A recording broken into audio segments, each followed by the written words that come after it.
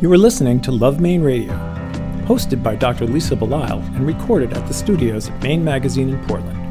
Dr. Lisa Belisle is a physician and editor-in-chief of Maine, Maine Home Design, Old Port, Ageless, and Moxie magazines.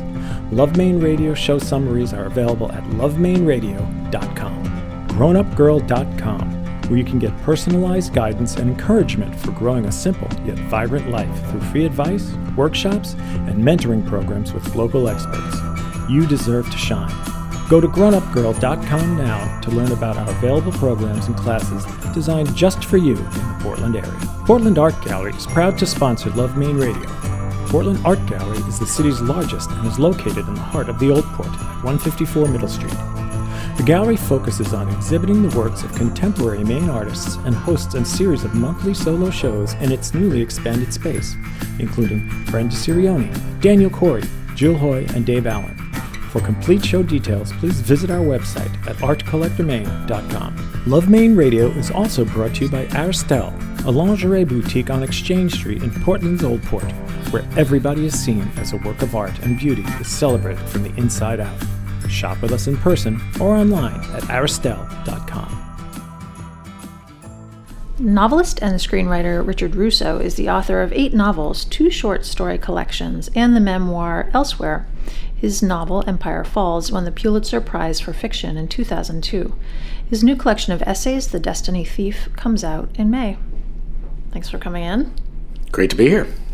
It's interesting that I have this book of your essays in my hand because I had just finished a book of essays that I believe were by Neil Gaiman. And really an interesting, I guess, look over his life as a writer, because he had done some reviews, he had done some pieces for other people's books, and yours was actually an interesting kind of time capsule of your life as well, but in a slightly different way. Yeah, I haven't read the Gaiman, but there are a fair number of books that are coming out right now with writers who are maybe not quite as long in the tooth as I am, but writers who have been writing for a while. So there's the Neil Gaiman, and Ann Patchett had a wonderful book of essays. This is the story of a happy marriage that came out a few years ago.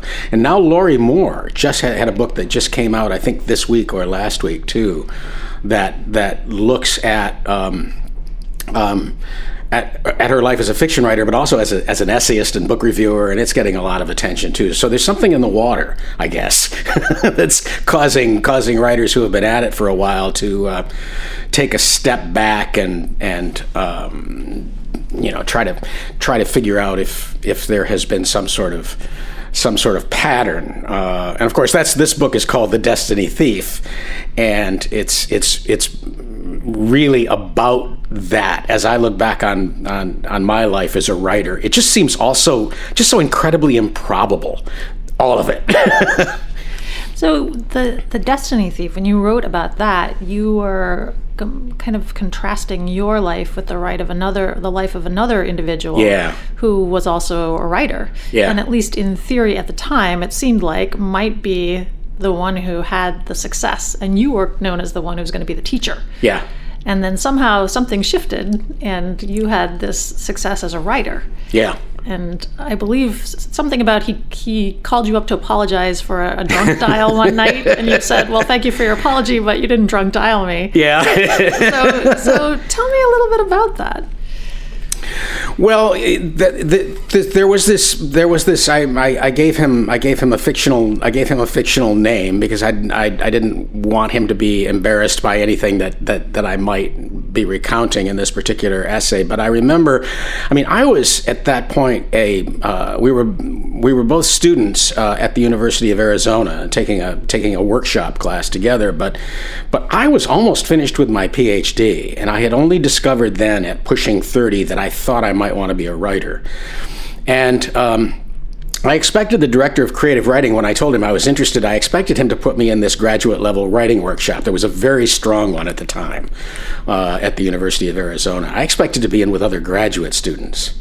But he took one look at my writing and said, no, I think not. And he put me in this sophomore undergraduate class. Everybody in it was at least 10 years younger than I was. And there was this one really, really talented young man who was writing this rock and roll novel, and it was so good. And I was so jealous because he had at a fairly tender age discovered not only what he wanted to do with his life, but what really mattered to him. He seemed to have a great read on what his subject matter might be, and he was just despite being 10 years younger, was just miles ahead. And I could tell it. And I think that the instructor in the class recognized that talent and where he was in the overall scheme of things. And I think every other student in the class did too. He was the star. And as I did get better, and ultimately I got into the graduate workshop. But I don't think that there was a time during that my entire apprenticeship at the University of Arizona. I don't think that there was ever a time when, if you had taken a poll of the participants in the workshop and asked them, who 10 years from now, 20 years, 30 years from now is not only going to be writing, but maybe writing successfully, who's got a career, I don't think I would have appeared on any of those lists. starting with that first sophomore class. So I was as I was thinking about all of this, I just kept thinking about this one incredibly talented young writer who did get in touch with me years later, and he was puzzled by exactly the same things that I was puzzled by. How could this have happened? What kind of cosmic joke has just been perpetrated here? As if I could, as if I would know, or as if I could explain it to him. Well, at least you took it that way and not, well, of course I would have been good. I don't know why you even questioned this. Yeah. But that's what people do. I mean, most people, I think they get to a certain point if they've been fortunate, if they've had some success. The story that they kind of want to write or rewrite is, it was all hard work, and it was all talent and hard work, and they want to suggest that they knew it all along, and that it was only a matter of time for things to play out. And I think a much more honest assessment of success, certainly my success, I don't want to speak for everybody here, but my own sense is that if I got to do this all over again, without the knowledge of what has happened to me, but if I had the same opportunities another 99 times to round it off to a full 100, the other 99 wouldn't turn out anything like this one. There are just too many variables.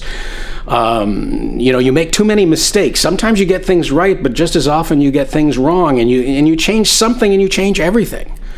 So, part of the reason that destiny fascinates me so much, the whole idea of destiny, is that you get the sense when you're looking at things through one end of the telescope. When you're young and you're looking at all the things that could happen, and you see how many moving parts there are. But then you get a little older and you're looking at things through the other end of the telescope, and it all seems kind of inevitable. Well, of course it isn't. It isn't. The other view is probably closer to the truth. I particularly enjoyed the story of the gravestone and the toilet. Mm-hmm. Because I think it shows this interesting challenge that there is these days with having a sense of humor and perhaps a little bit of irreverence about oneself and one's writing. Right. Because what you were describing was, and I'm going to let you tell this story because I found it very, very funny, and I read it to the person who was with me, and he also found it very funny. But you were describing something that other people in your family didn't really find all that humorous at all. But every time you would look at this situation, you would crack yourself up. Yeah. And so part of what you say is that it's kind of about your ability to help other people see your way of looking at things. Mm-hmm. Not trying to be funny, but just present it in a way so that other people understand the humor. Yeah. Yeah. So tell me about that story. Well, the story starts out true. there's some embellishment later on, but the story starts out as true. When we moved to Maine, we bought this house that had two features that over the years were interesting. There was this apple tree out in the backyard that grew every year and dropped these poisonous worm-infested green apples out there that I used to mow around on my riding mower. What was interesting was at the base of the tree there was this gravestone, and it was filled out. Someone had intended to use this gravestone, and apparently there was a stonecutter who'd lived in the house many years ago, and I never did find out why the gravestone didn't get used, but there it was, leaning up against this kind of poisonous apple tree. It was as if the gravestone itself was in some way poisoning the tree, just guaranteeing that every year you'd get this harvest of really disgusting poisonous green apples. And there was an inscription. We know who the person was who died, and he was a Syrian, I believe, and how he ended up in Maine, we don't know. But there was this, and it was a kind of, some of the details were kind of comic or to me anyway, they were kind of comic. But so here's this kind of emblem of death itself. There's a gravestone in the middle of our backyard.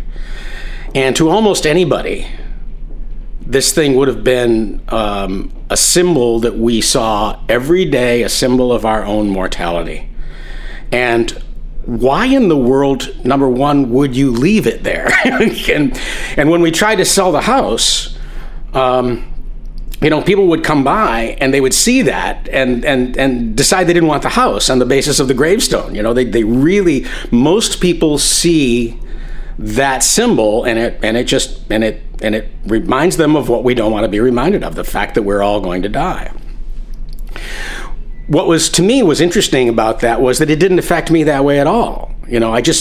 So what? So it was a gravestone. I didn't really believe that it was poisoning the apples in the tree, nor did it particularly bother me that this young Syrian man had somehow come to Maine and died there.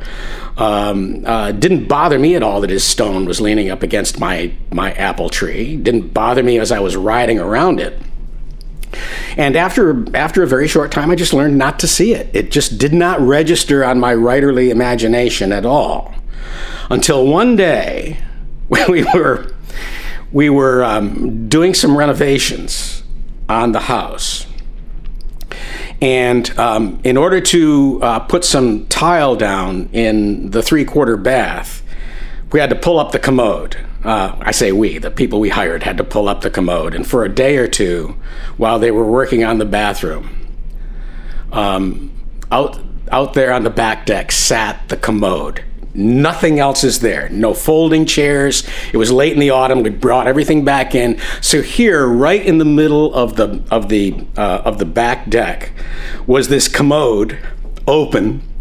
Leaves were falling, swirling out of the sky into the commode.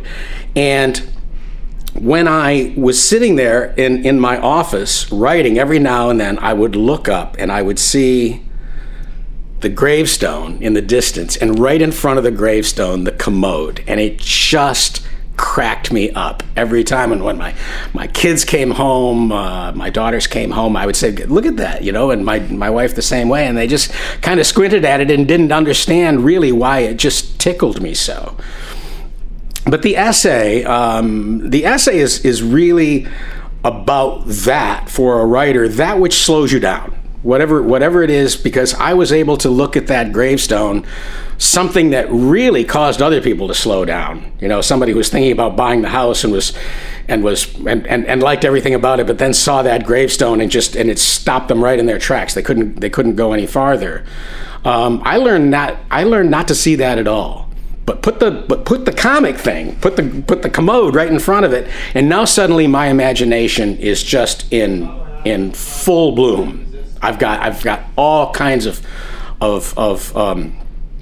possibilities for fiction, and that's and I think that day I probably already knew it. But if I hadn't known it, I think that day, seeing those two things right in the same frame, and knowing what interested me and what didn't, particularly, was a crystallizing moment in the sense that I thought, all right, I know who I am now.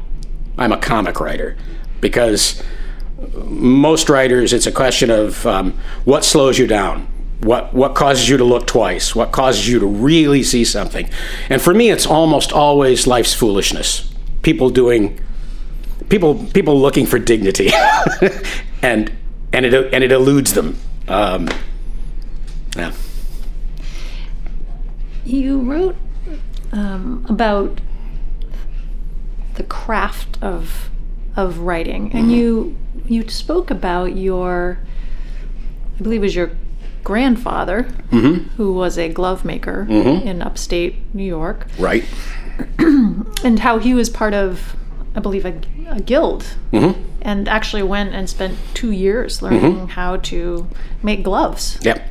Which was unpaid, I think. And well, it was certainly, if it wasn't unpaid, it certainly wasn't well paid. I think at that time in the guild that he was part of, you were probably dependent upon the largesse of whoever was teaching you, and probably whoever that wasn't making a fortune either. I don't think glove cutters ever made an enormous amount of money. And my grandfather, his timing not being great, kind of came at the very end of this whole process. But yeah, he was in a guild, and I'm sure that during those first couple of years before he, finished his apprenticeship and became a glove cutter, a certified glove cutter in his own right. I'm sure that he and my grandmother, although they hadn't married yet, they couldn't afford to until he got that first job as a glove cutter. I'm sure that they were living very, very hand to mouth as he was learning his trade. And there is something about writing which is not dissimilar. There's an art to it. Everybody understands that, but there is a craft to it. There Absolutely. is something about that time that one needs to spend, often largely unpaid, and lots and lots of work that maybe not everybody understands in this day and age, when it seems like it's so easy to just throw words together. Yeah. That's one of the most difficult things about teaching yourself how to write and teaching other people how to write, is that almost everybody misunderstands just how long it's going to take for you to get there. Ann Patchett said in one of the best essays I've ever read about writing, called The Getaway Car, she says that anybody who has ever picked up a cello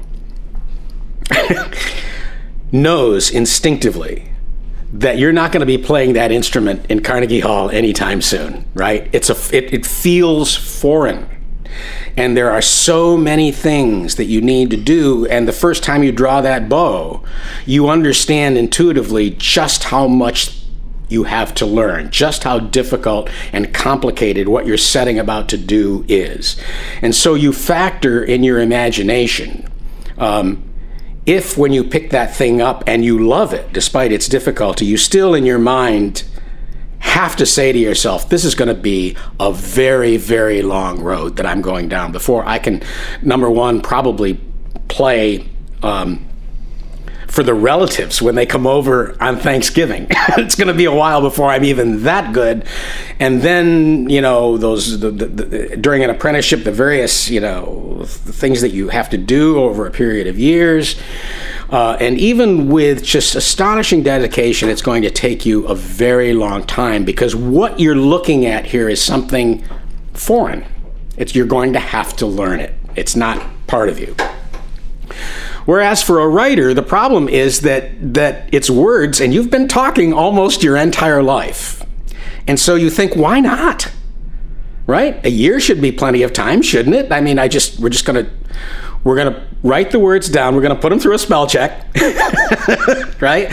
I have stories to tell. My parents had stories to tell. I come from a family of bull throwers. Why shouldn't I be able to tell stories? It's just an extension of what I've been doing for a very long time.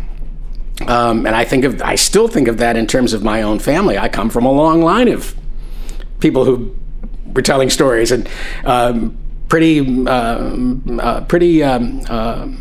good storytellers, but they're not writing, right? But they're good storytellers.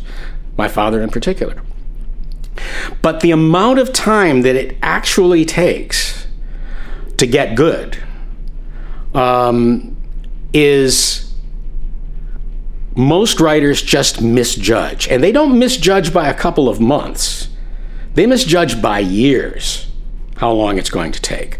Partly because the competition is stiff, but also because you don't know what you don't know. And you don't know, and it's very difficult to judge that gap, which seems shorter than it is. Yeah. Well, this is a quote that I really identified with. Hunger remembered is not the same as hunger felt. Indeed, for some, that's the final cruel joke that hard-won mastery of craft coincides almost to the minute with passion's ebb. Art offered shoulders to stand on, often as not demurs. Right.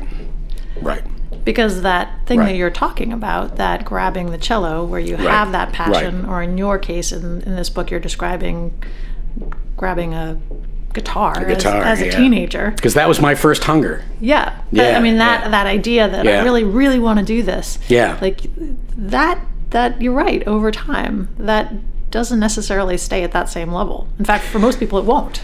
No, and for me, what part of the cruelty was that when I felt that first hunger, and as I describe in that essay, that first hunger to play rock and roll at a very high volume, what was coming between me and doing that, I thought, was equipment.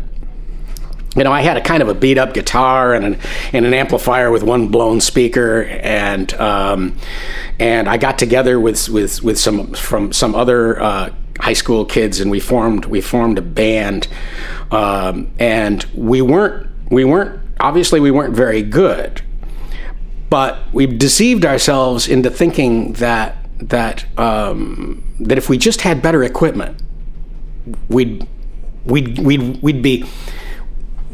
would get better, and we would become worthy of our instruments. We would become worthy of our drums, worthy of our guitars, our keyboards, and all of that.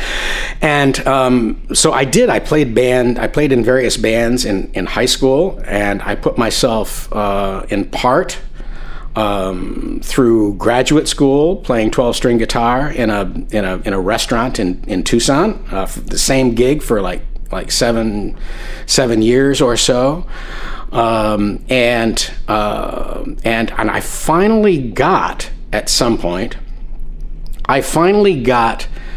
this gorgeous Gibson guitar with pearl inlay on the neck, and it was a 12-string, and you put that thing up next to a microphone. You're singing into one microphone, and you've got your 12-string guitar, a really good one with a throaty, it's got some bass to it, and you strum that thing through a microphone, and it sounds like an orchestra. I mean, it sounds really, really good. But I remember getting that 12-string guitar, the kind of instrument that I had been lusting for since I was like 15, and hearing how good it sounded also convinced me for the first time that I was never going to be as good as that instrument, that I was always going to be, I could get better, but I was never going to be as good as that instrument was. And so, the hunger the hunger is wonderful. It'll keep you going. It'll drive you forward. That desire is sufficient to keep you going for a very long time. But my God, it can be heartbreaking. That realization that you finally have everything at your disposal, that you can't blame it on anything else anymore. And the realization that all right, I've achieved a kind of level here. I might get a little bit better, but I'm never going to be good. I'm never going to be really good. And writing, on the other hand, was something that, despite the fact that nobody else seemed to think I would be any good, at least for a very long time, that was something that, as I continued to plug away, it did seem to me that, as bad as the writing was at times, and there were many times that it was really bad, I began to sense that it might be okay. Not so much because I would be good enough or that I would be skilled enough, but that the people that I wanted to write about, the characters who have graced my novels all of these years, what happened was that at some point I became convinced that they were good enough. These people that I wanted to write about, the kinds of lives that they lived. Not many people were telling their stories. And so at some point, it was different than looking at that guitar and realizing how beautiful it was and that I was never going to be worthy of it. It seemed to me that maybe, because these characters who were swimming in my head seemed so real and their stories seemed so important, it seemed to me that, despite the daily evidence that the writing wasn't as good as it should be, I never felt, that I'll never be worthy of these people or I'll never be able to tell their stories. It always seemed to me that, that I could, if I kept at it, maybe I'd be able to. One of the pieces that I enjoyed reading was the one that you wrote about Jennifer Boylan. Yeah. And it's very interesting to me now because this was something that happened, how many years ago? 15 years ago, maybe? Oh, longer than that, I think. As a matter of fact, something like that. The 10-year anniversary of She's Not There, Jenny's groundbreaking memoir, was a couple of years ago, I think. So yeah, we're talking pretty close to 15 years now. And of course, I think of it as longer than that because we were friends longer than that. But yeah. But it's such an interesting kind of almost historical perspective on what it means to have been transgender at a time when nobody was really talking about it. Right. And you were a professor at a small liberal arts college in somewhat rural Maine, along with another professor who decided to go through with gender reassignment surgery. Right. And what that meant to you, to your wife, to Jennifer, to Jennifer's then wife. I mean, I'm sure that many of the issues still exist for many people, but at least now we have a conversation around this. Right. And what you were writing about was something that was very new. The landscape has changed. I remember one of the first conversations that Jenny and I ever had about this. Jenny herself, then Jim at the time, but Jenny said, one of the first things she said is it's going to take you a really long time to wrap your mind around this because, in fact, my life, what I've lived, what I've had to deal with is statistically such a small percentage of human beings ever have to deal with anything like it's just so unusual. There are so few of us. Only to discover that this was part of Jenny's own education, I think, was that partly because of this book that she wrote,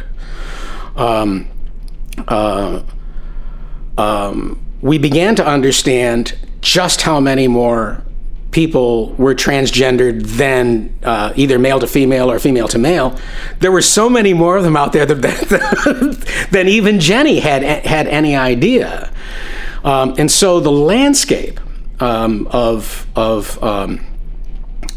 has changed in just a very, very short period of time. The landscape has changed. And you're right, you go back and you read this essay now, Imagining Jenny, which is part of this new book of mine, and it has the feel of an historical document, which, given the fact that it was really only a little over 10 years ago, it's another way of looking at the ways in which this country has changed. It's gone from, 20 years ago, the number of people who would say, at least admit in public, that they thought gay marriage was a good idea. I mean, that has just radically changed in a period of 2 decades. And the same thing with our understanding of transgender issues. I don't think Jenny would mind me telling this particular story, but Jenny, not too long ago, was in some sort of a conference, and she does a lot of public speaking on transgender issues, and I think she was at a conference where she overheard 2 young transgender women talking about her and talking about She's Not There and how important the book was to them. But apparently in this period of 10 or 12 years, the term Russo in the transgender community, as a result of Jenny's book, a Russo, at least in certain echelons of the transgender community, is the person who remains your friend and helps you through whatever it is that you have to go through, whether it's gender reassignment surgery, as I did. I went with Jenny and her wife and 1 or 2 other friends so I was there during that, and of course, we're still dear friends, but apparently as a result of this book, if you're transgendered and you have a good friend like that friend is a Russo. It's just called a Russo, right? And but enough time has elapsed so that many people know the term, but they don't know what its origin is. And the conversation that Jenny overheard was one young transgender woman saying to another, "Isn't it weird that Jenny Boylan's Russo was really named Russo?" Which I just, when Jenny told me that story, it just completely cracked me up. It's like, there was an episode of The Sopranos, right, where someone remarked that, "Isn't it really weird that Lou Gehrig died of Lou Gehrig's disease?" Same thing, right? Yeah, there's a certain strange meta quality to that situation. Yeah. There are worse ways to be known, I guess. Yeah, absolutely. I take it as a great compliment.